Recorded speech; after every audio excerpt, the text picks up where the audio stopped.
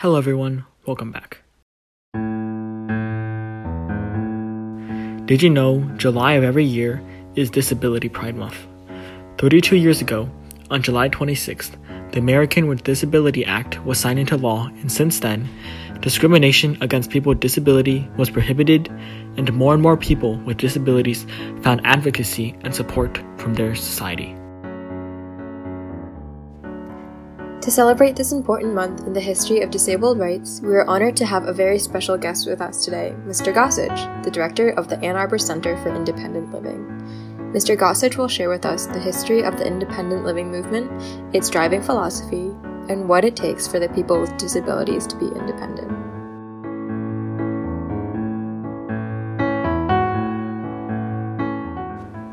Before we start, we would love to extend our gratitude to the Fifth Avenue Studios in Ann Arbor Public Library, who helped us to get in contact with Mr. Gossage and many wonderful guest interviewees in the future episode. My name is Alex Gossage. I'm the executive director for the Ann Arbor Center for Independent Living. We are a community-based organization located here in Ann Arbor, but also working in Livingston and Monroe counties, as well as the rest of Washtenaw County, serving people with disabilities. I myself am a person with a disability, and maybe I can start there. So we had no idea what independent living was until we watched the documentary that you suggested, Crib Camp. And so I assumed that a lot of other people wouldn't know what it is either. So could you briefly describe what independent living is?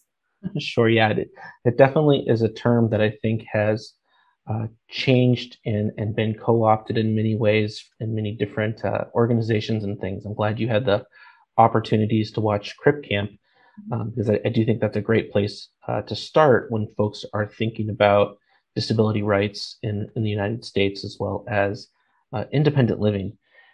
Really, the independent living movement, you can think about it as an offshoot of the civil rights movements, the women's rights movements that were going on in the 60s. And that is really when independent living movement started, was in the 60s. And it's about being able to realize your own personal freedom, make choices for yourself, and the opportunity and ability to live in the community.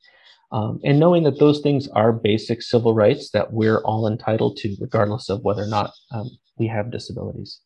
So how and when did it start?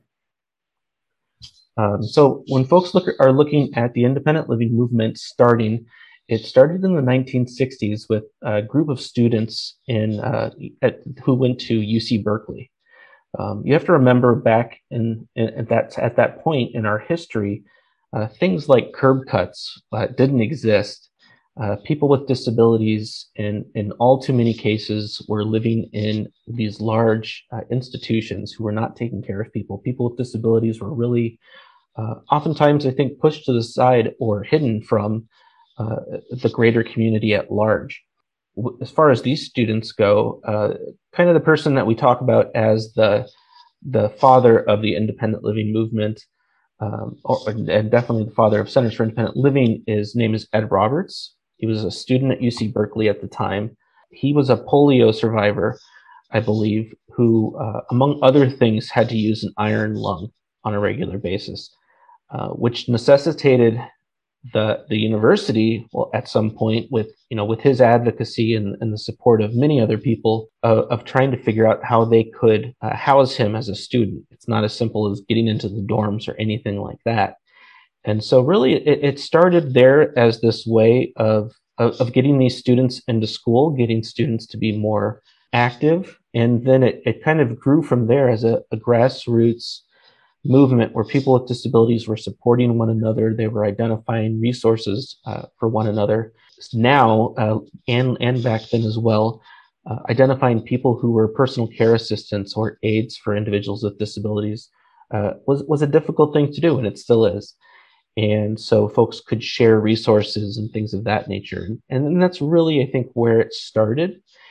You have to think about some of the things that are key to independent living are, again, that freedom of choice. But it's about peer support. It's about us. Centers for Independent Living are organizations that are made up of a majority of people with disabilities. Our staff here in Ann Arbor, for our 3 counties, is about 80% of the folks we have on staff identify as having a disability, and about the same for our board of directors as well. And that piece is really important in that while each disability is different, each disability experience is different, there are just so many things that we can share with one another as we learn and grow together. So you mentioned curb cuts. What exactly are curb cuts? That's a great question. And I probably will say some other lingo and things as we talk today. So just please feel free to call me out on that, and I'll try to keep it to a minimum. A curb cut is when you're looking at a sidewalk, you're going down the sidewalk and you're going to cross the street. The curb cut is going to be that section of the sidewalk that's been turned into a ramp or has become shallow so that it meets the road. So when you're thinking about 40 or 50 years ago, sidewalks ended with steps. Myself as a wheelchair user either needed to figure out how to bump up onto the sidewalk or cross the road safely, or I needed assistance doing that. And steps in general, and those kinds of, there are all these barriers in our communities when we're looking at disability. There's physical barriers and there's attitudinal barriers that I think prevent people from fully realizing and becoming who it is that they want to be and accessing our communities. And so a curb cut is just an example of a way of creating greater access and inclusiveness in our community for people with disabilities. What does independence, like you said, like personal freedom, mean to the people with these disabilities? Yeah, so I definitely don't want to think of independence as me doing everything for myself, but it is about me making decisions for myself. It is about me having choice, whether that's the choice to succeed or the choice to fail, and the opportunity to do those things.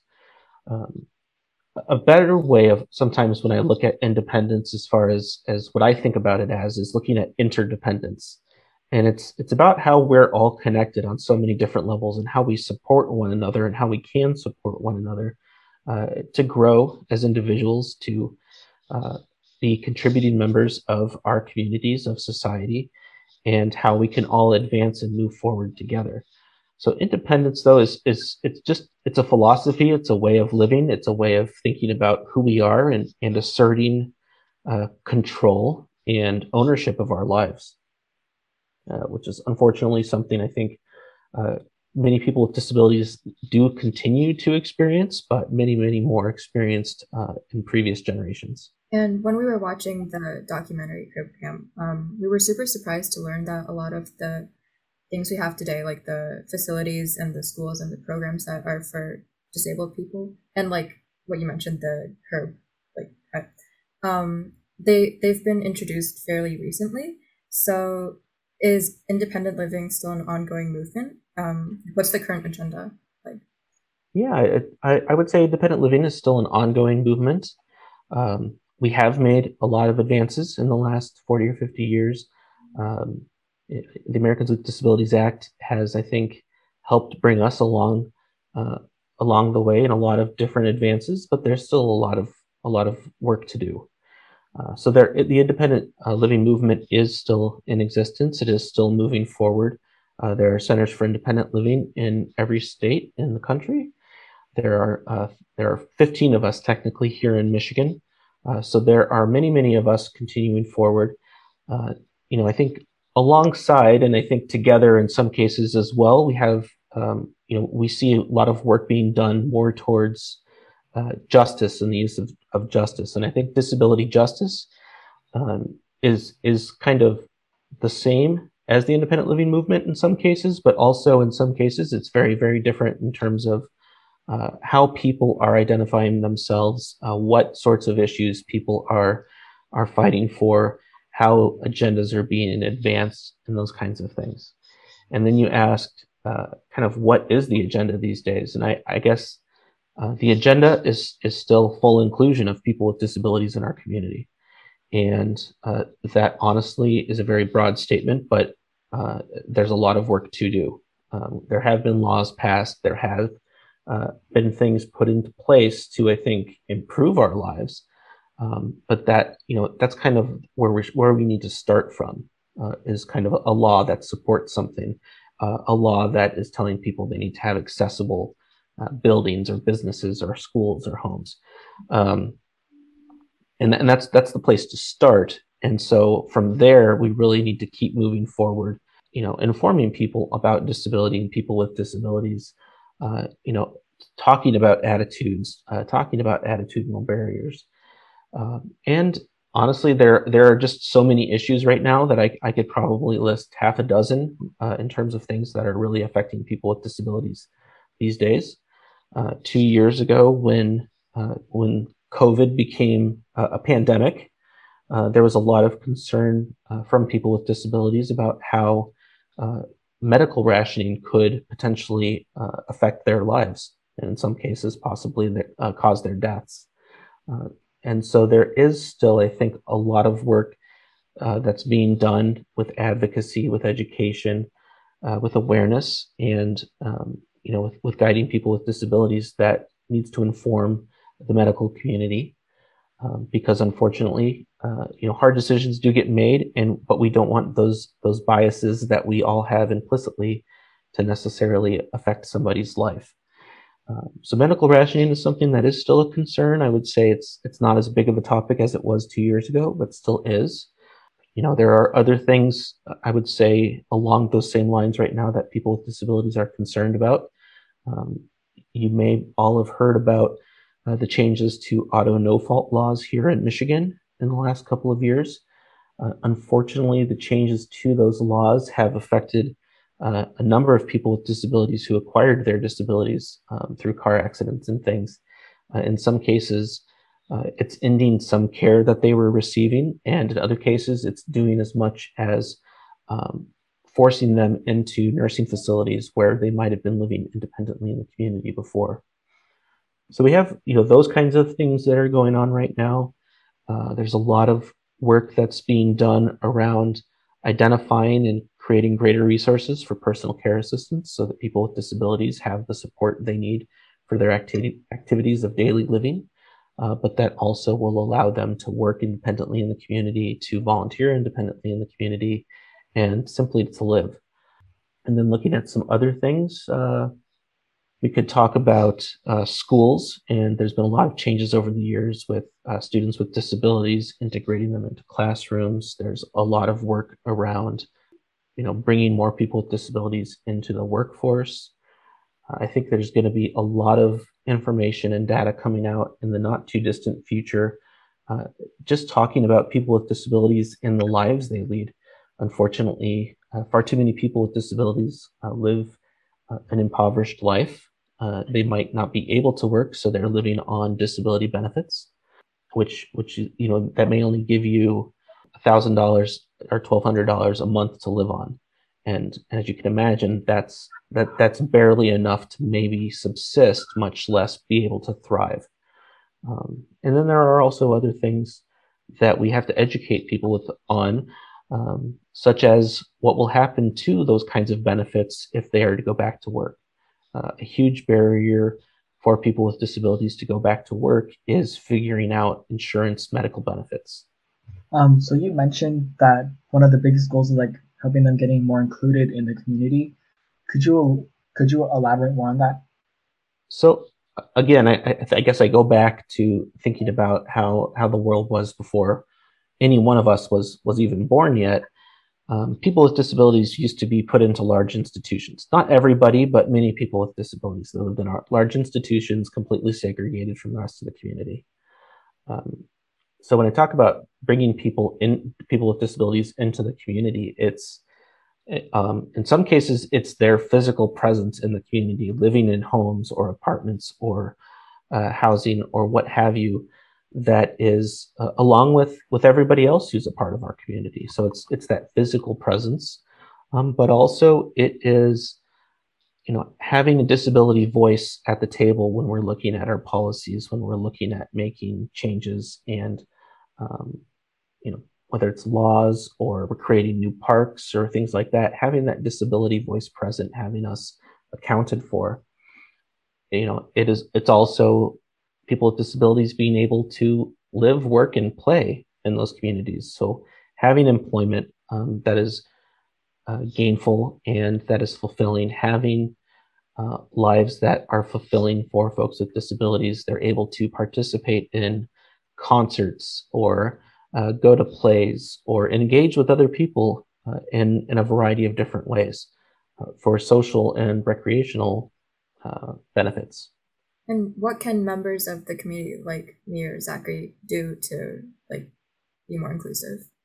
I think it starts with being mindful of the disability community. I think, and also mindful of the fact that disability is a very broad term for a variety of folks who have very different experiences. If you were to meet me in person, I have a physical disability, which is very apparent. I'm in a wheelchair. But there are many people with hidden disabilities. And so to be mindful of those, that there are many different people experiencing things in this world. And just trying to be thoughtful of those things and, working to engage individuals with disabilities in whatever it is that you're doing. Figure out ways to be creative if you're trying to have a group of friends go do something. And you might not think somebody with a disability can or cannot do that. And recognize too that we're just like anybody else, we're people. And oftentimes we may have had some experiences you wouldn't expect that we've had. And we know how to get around some of these barriers that we live with every single day. We live in a community that physically and attitudinally is not built for us. And so much of our time is spent figuring out how to adapt. So I think that's probably the place to start. And I think, as you probably saw with Crip Camp, that kind of thing can be done in that camp setting, which was, people with and without disabilities together, having a good time, growing, learning together. And then as, things went forward and they talked about Judy Heumann and the work that she's done over the years, it's recognizing that in order for us to make change, in order for us to advocate for change, that it takes all of us. It's not just folks with disabilities doing that. When they were having those sit-ins, there were churches, Black Panthers, other groups who were working with them to support them during those sit-ins. And, not that we're necessarily doing that right at this very moment, but I think we need to make sure that is relevant, that people understand that. And then from my own perspective as a person with disability, I also need to be mindful of where race, religion, gender identity, all of those other identifiers that somebody might have that makes up who they are intersect with disability. And so I have some responsibility as a person with a disability as well to be more inclusive, recognizing that as a white cisgender male, that while I have a disability and maybe have lost some privilege there, I still do experience other privilege that many, many people do not. So you're mentioning about being mindful. So what is the right amount of assistance that you can give to someone without them feeling that they're incapable? Sure. Well, that's a great question. I'm glad you asked that. It's dependent on the person. And so, it's about having a conversation with somebody. If you see if you were to see me trying to go up a hill in my wheelchair, instead of coming up right behind me and starting to push me up that hill, it's asking me if I need assistance. It's asking me what you can do, and I'll let you know. So it's really, honestly, it's just about asking folks. It's about engaging with them and not making assumptions that they need help even. Are there any labels that people, put onto disabled people that make them feel uncomfortable? Again, that's going to be, I think, a personal thing. I would say that the way I was brought up as during my work with the Center for Independent Living here in Ann Arbor, people first language, or what we call people first language, was and is a big piece of who we are. And that's, I'm a person with a disability. My disability doesn't come first. And I think that's always a very safe way to identify people if we're talking about language. I will say that in more recent years, younger folks, probably folks your age and a little bit older, have gone back to what we call disability first language, because again, we're looking at disability as not something to be ashamed of. It's just a part of who we are, and it's an important part of who we are. So that's kind of the broad language piece that I always talk about, and there's some push and pull there in terms of what folks prefer to be identified as. And then there are even different ways for folks who might identify in the disability community as deaf. They're not a person who is deaf, they're deaf, that's who they are.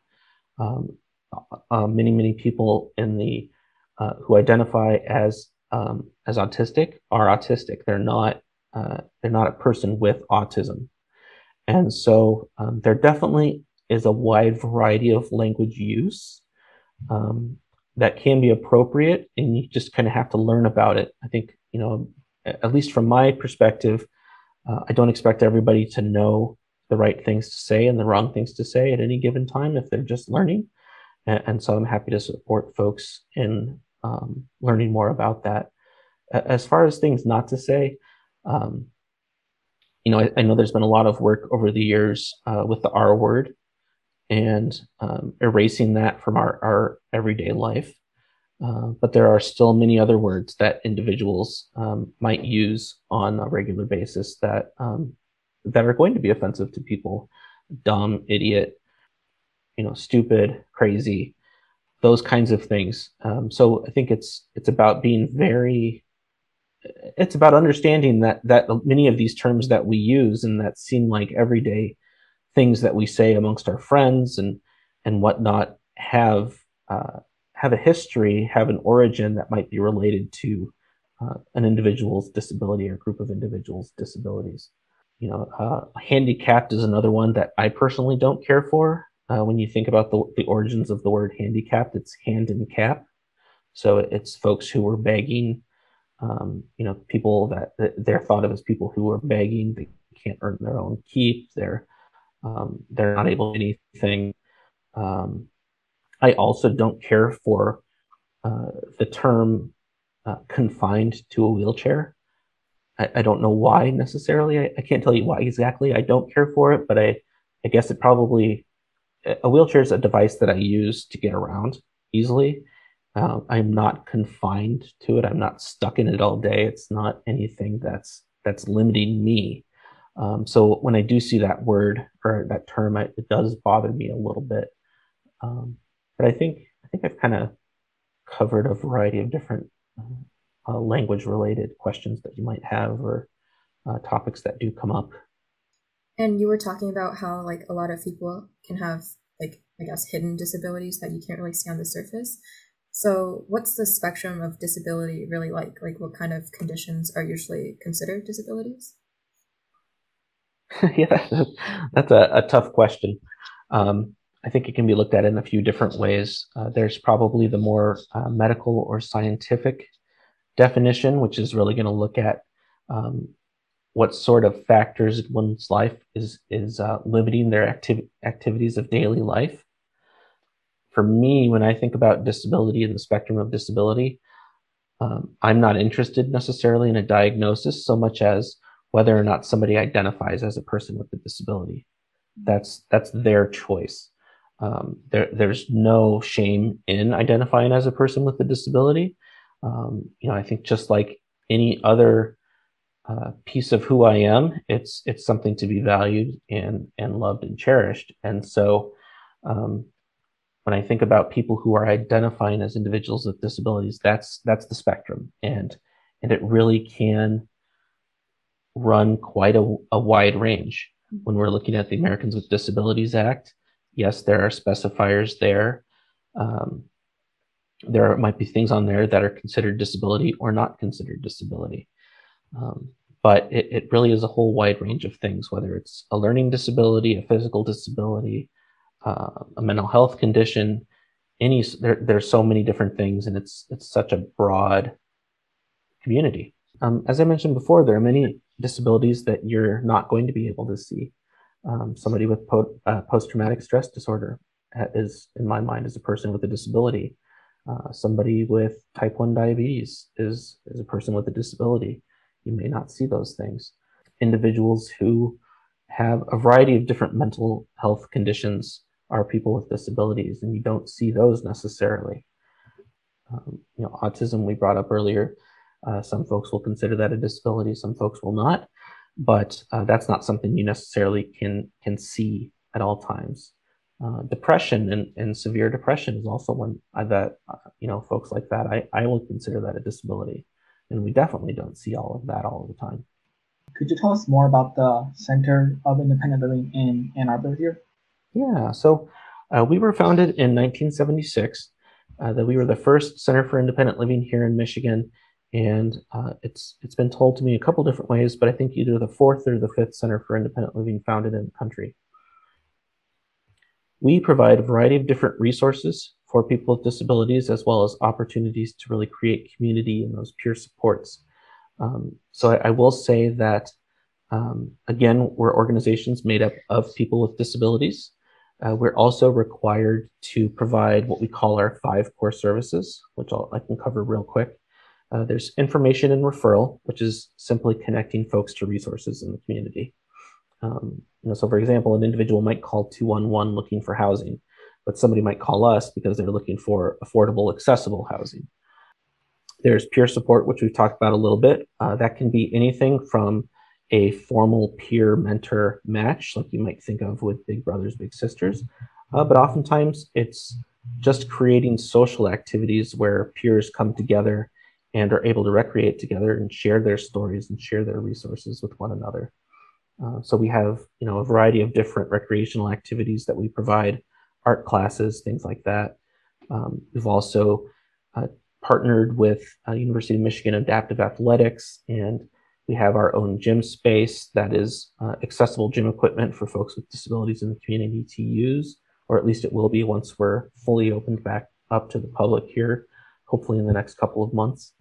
Independent living skill development is another one of our core services. That can be anything from helping an individual learn how to schedule their week or plan out their week, but it's also learning, again, about employment. I keep bringing up, but learning about employment readiness, soft skills development, learning how one acts in a work environment versus the home environment, those kinds of things. There's advocacy, which can be both on a systems level. So that might be advocating for improved transportation in our community or improved accessible housing in our community. But it also can be educating people with disabilities how to advocate for themselves. And that is a lot of what we do, as well as making sure that folks learn how to do these things versus us or somebody else doing it for them. And then the fifth is what we call community transition. And there's 2 parts to that. One is one of our programs that we have. We work with individuals with disabilities currently living in nursing facilities. And if they're eligible, we can assist them in moving back out into the community and help set them up so that they have the supports they need to live independently in the community and no longer in that nursing facility. The other piece of community transition is helping youth with disabilities make that transition from high school to whatever the next steps in their life are. I guess that transition to adulthood, you could say. That might be, having a better understanding of post-secondary options. It might be finding more about work. It also might just be figuring out who your supports are in the community, what natural supports that you have so that you can continue to live in the community independently. I definitely think there are other organizations out there that are doing great work on behalf of the disability community as well. Association for Community Advocacy, the National Alliance for Mental Illness. There's more than I can name. United Cerebral Palsy, March of Dimes. There's a lot of groups out there that are supporting folks with disabilities. I think in some ways we are kind of unique in that we're required to be made up of people with disabilities, so we're of the community as well as alongside the community. And are these services that you provide and that you and others provide, are they only for disabled people, or are there family and friends involved as well? Yeah, no, thank you. I would say it is for family and friends as well. So we definitely do receive requests folks reaching out to us who are friends, family members, supporters of people with disabilities, and they're trying to assist them. We do allow our programming to be as inclusive as possible. We're not trying to create an art class necessarily that is just people with disabilities and separate from the whole community. We just want to make sure that that space that we are creating is inclusive of people with disabilities. And then I would say, just lastly, there are certain things I think we probably cannot necessarily do for somebody without a disability, and that starts to relate more towards how we receive our funding, how we receive federal and state funding, and who that money can be used with and on behalf of. So, like, is the service that you like give out to the people with the disabilities, are they sponsored by the government? Yes and no.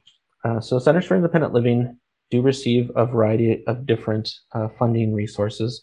My particular Center for Independent Living and all of them here in Michigan receive federal funds directly from the government as well as state funds. In addition, we all do our own fundraising, grant writing, fee-for-service work, and look at other opportunities for developing funds. So the state funding that we receive, the federal funding that we receive, is typically dedicated to people with disabilities, and that's really what they want to see the funding used for. So, for example, if I'm working with somebody on employment, I really can't work with an individual without a disability one-on-one to help them find employment, whereas I would do that work with an individual with a disability. But that's not to say that we couldn't have workshops, and when we have had workshops and educational opportunities in the past that were open to the public. So we definitely do try to make our own programming inclusive. We don't want to make our own programming segregated. And so we do try to create those opportunities as best as we can, but we just have to be mindful that we're using taxpayer funds in the way that they're intended. And you've mentioned a couple of times that disability has such a large range. So how do you develop a plan to meet each individual's needs? Yeah, so what we are what I call or what is called consumer driven.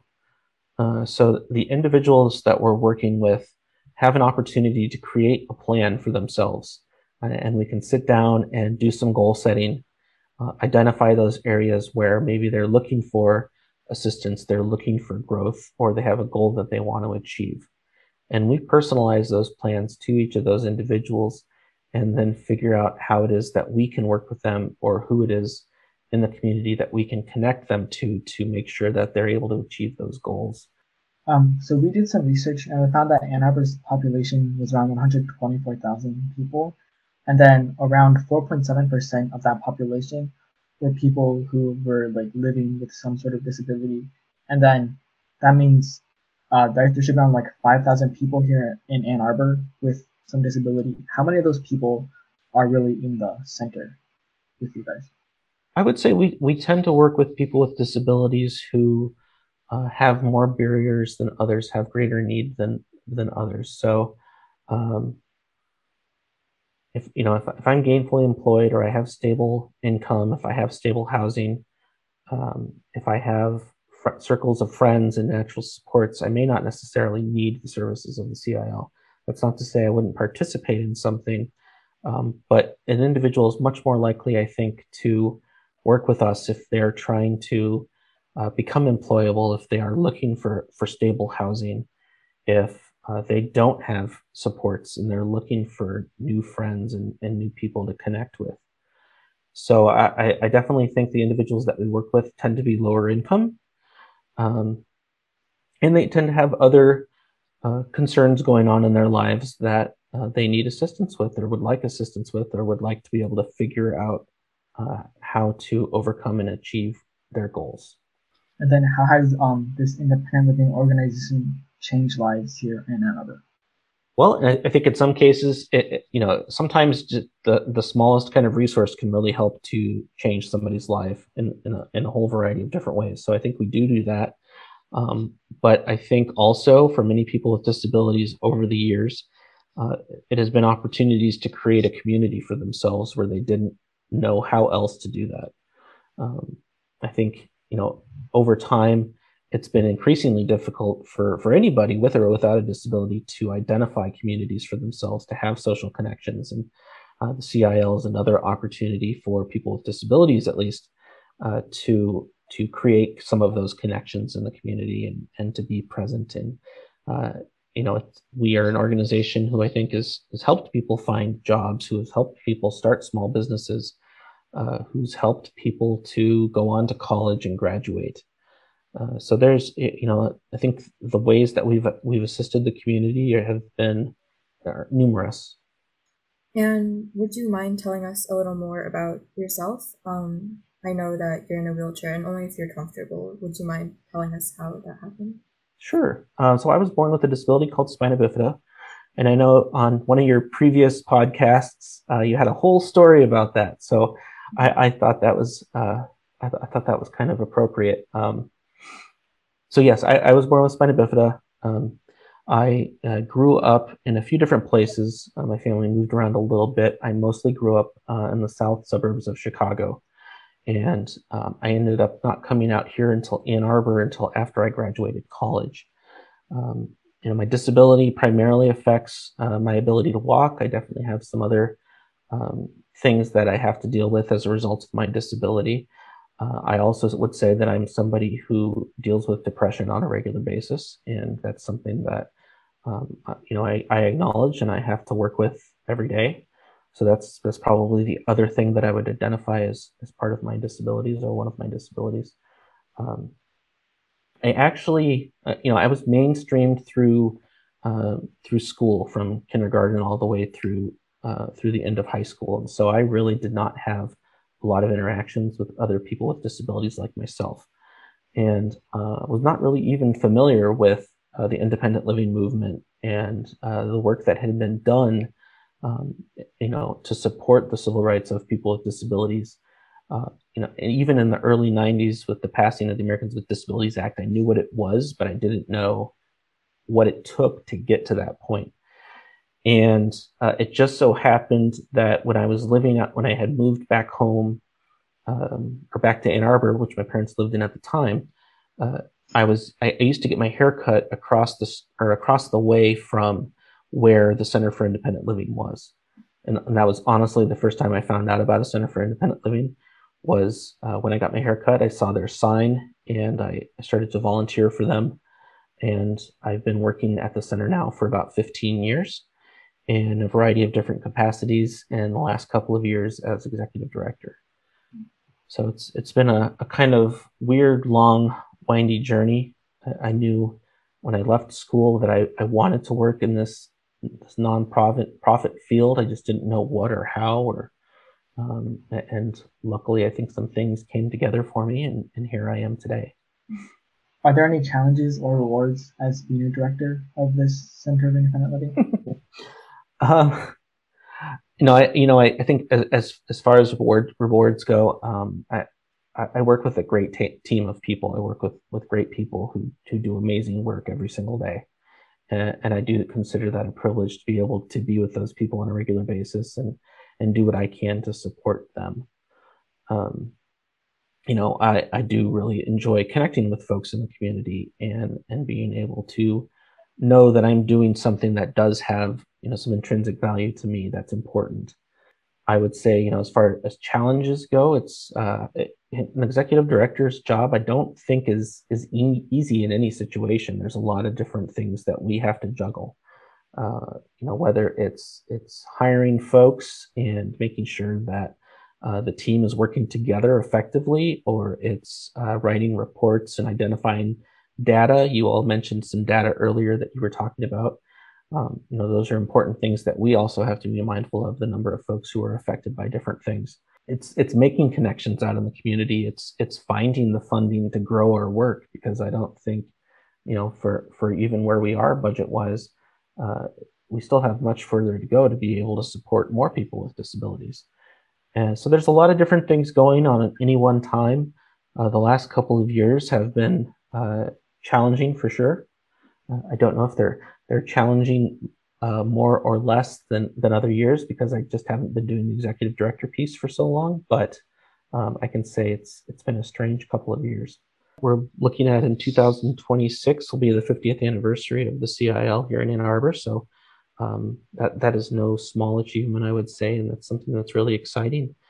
But as I mentioned, I think, as far as what we're doing, we're just continuing to expand the work that we do, to do more outreach, to do more educational opportunities, to do more advocacy work. It really is about volume in a lot of ways, but also to continue to be effective in what we do. And that's what I think about on a regular basis.